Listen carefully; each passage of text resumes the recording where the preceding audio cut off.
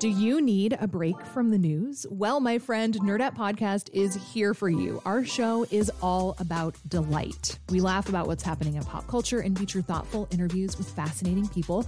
We even have a monthly book club that you can participate in. I could just go on and on about it. I loved this book. It was an experience, I'll tell you that.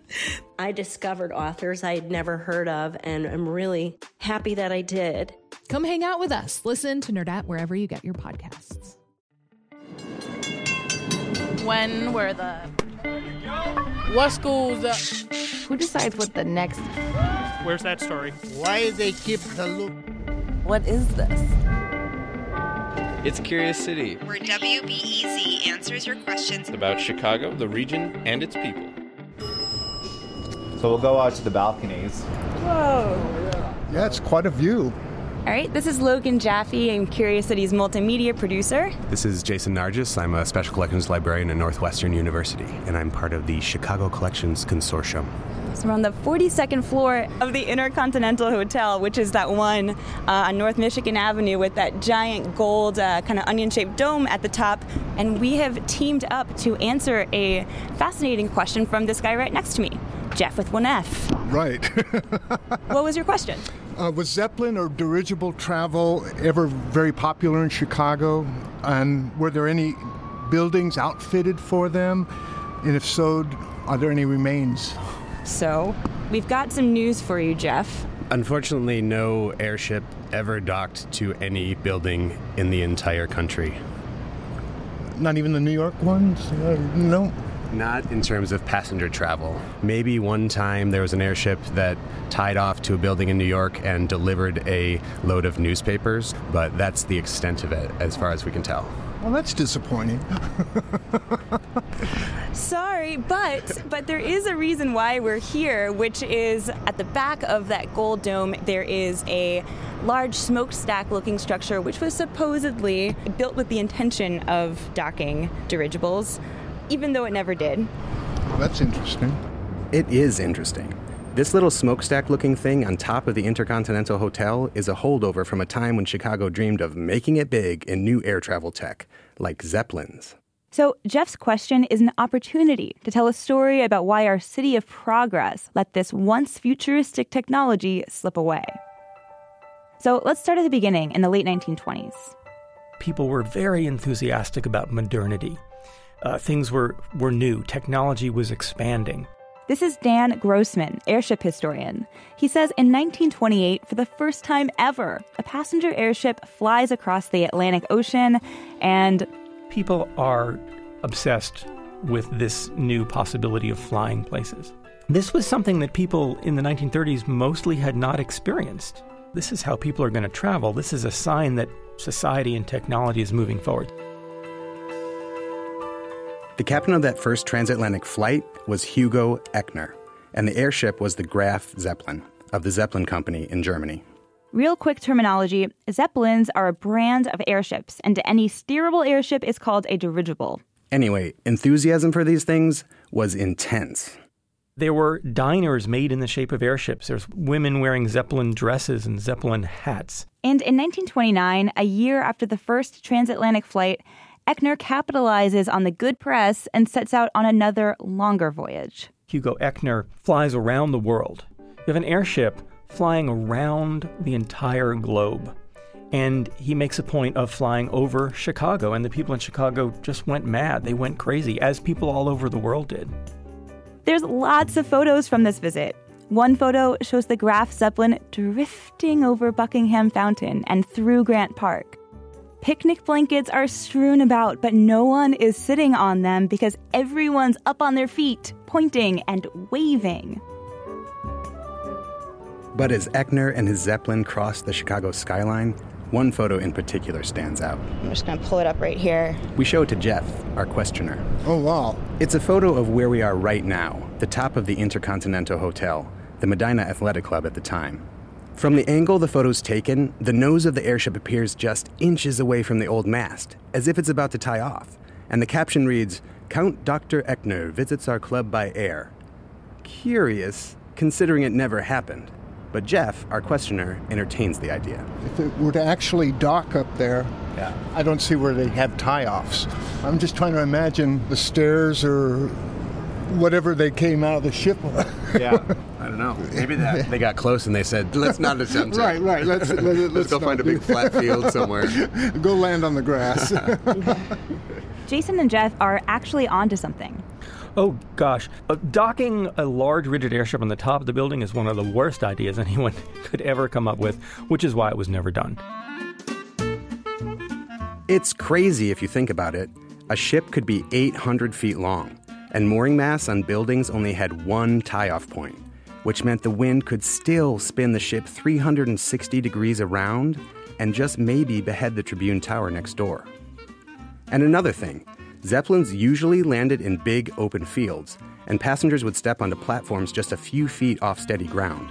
But a Zeppelin on a building? Can you imagine what it would have been like as a passenger to get on and off an airship hundreds of feet over the city streets? It would have been terrifying. You would have had trouble talking people into doing that.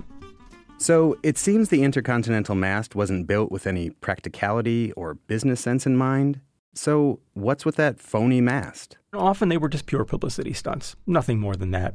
You build a new hotel, you need PR, you need publicity, you need people talking about your hotel, you build a Zeppelin mast. It got attention. Back at the top of the Intercontinental, we break the news to Jeff. It seems like Chicago is kind of dirigible posers. And what we're looking at, this big, giant gold dome with this smokestack-looking thing, is a testament to that. Chicago's always trying, bragging about one thing, and it's not really all that big a deal. Yeah, we're doing it, and by gosh, come look at us. And Chicago did have a lot of stuff worth looking at in the early 30s. We were the nation's rail hub, meatpacking hub, shipping hub. But when it came to airship travel, the best we could do is stick up a pole. We simply didn't invest in Zeppelin infrastructure that had a chance of working, like a big open field and crews of hundreds to dock airships. Lakehurst, New Jersey, south of New York, had that. So why Lakehurst and not us? Zeppelins are great for long overwater transportation, in the same way that ocean liners were.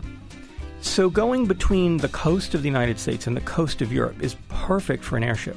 And Chicago was in the middle of the country, not a great place for an airship terminal. But Chicagoans had other transportation options.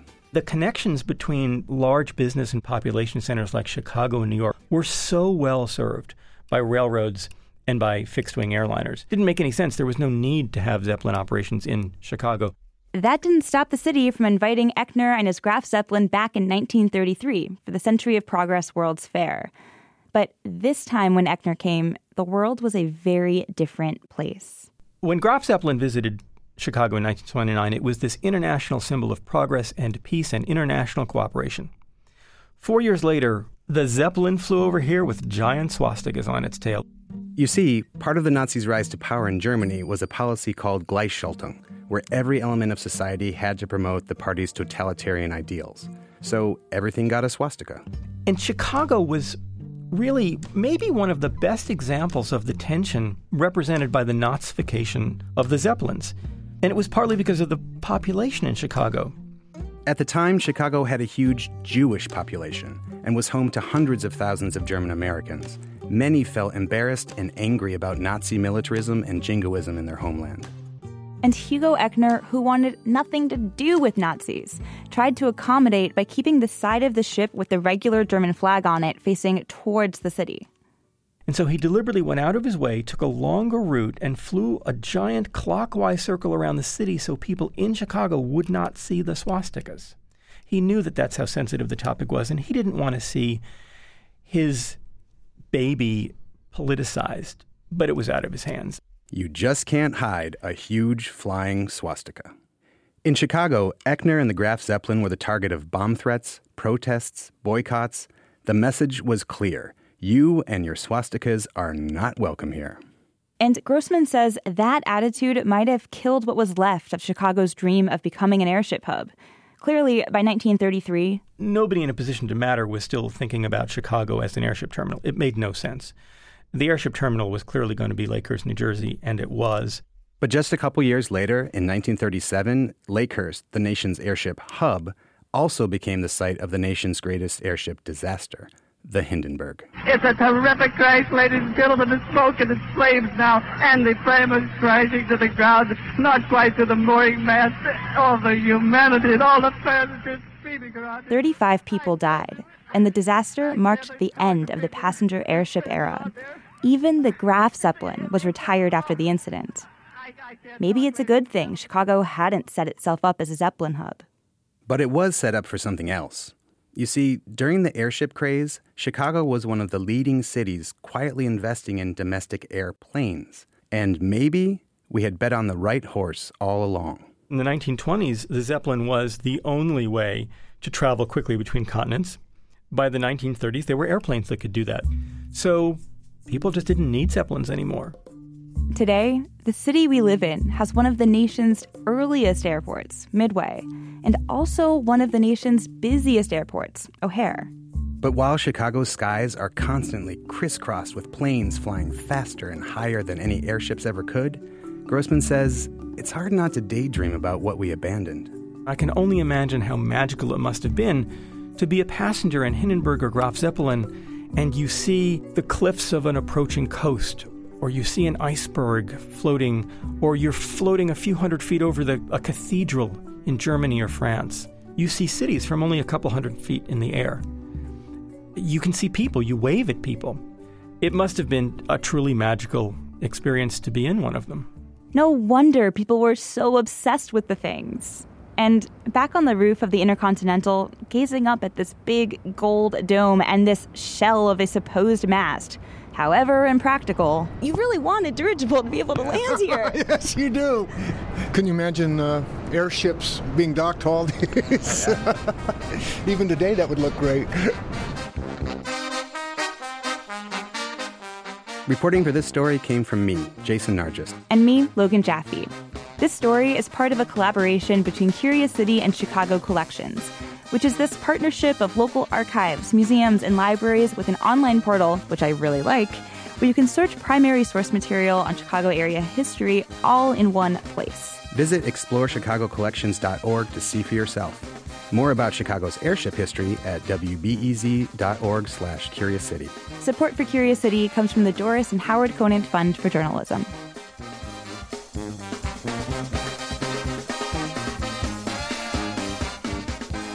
Curious City Podcast is supported by Goose Island Beer Company.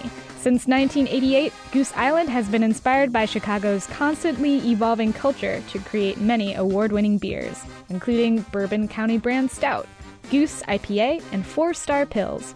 More at gooseisland.com. We don't need to be the only beer you drink. We just want to be the best beer you drink.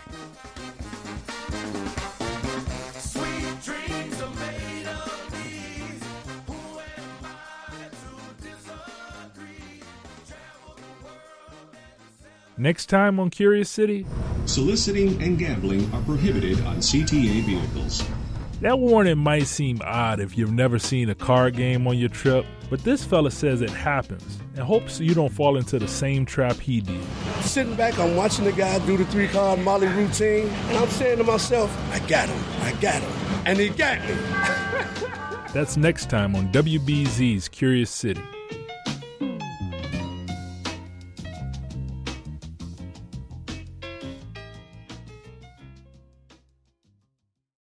At a time when information continues to come at us faster and faster, sometimes you need to hit pause and rewind. NPR's Throughline takes you back in time to the source of the news stories filling your feed. Find NPR's Throughline wherever you get your podcasts. Sometimes you just need a quick overview of the news. Meantime, it was chaos today at the Chicago City Council. A Chicago cop with a controversial past is running for judge. Other times, you're looking for a deeper understanding of what's going on in the city. Wow, no one has asked me that question. The Rundown podcast has all of that, and it's Chicago-based, so you know what's up in your neighborhood and across town. Listen to The Rundown wherever you get your podcasts or at wbez.org/rundown.